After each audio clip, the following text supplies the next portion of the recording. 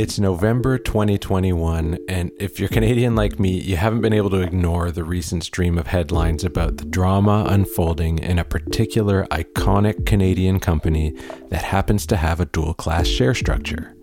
For the non-Canadians out there, basically all the headlines are drawing analogies between this company and the TV series Succession.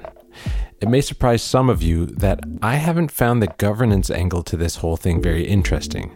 Really, it boils down to whether the controlling owner had the votes to do what he wanted to do, and the answer turned out to be yes. Setting aside how hard the conflict must be for the executives and family members involved, the question I want to address here is, do dual-class share structures increase the risk of bad governance? I've seen op-eds on both sides of this debate, and I talked about it a bit way back in episode 12. Let's be clear here.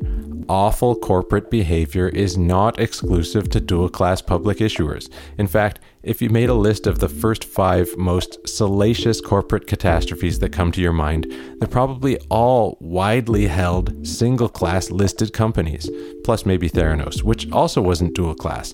So for any of you governance nerds or business reporters out there who take every chance you can to complain about dual-class structures, I'll be more likely to buy your argument if I see the occasional headline about getting rid of single-class structures.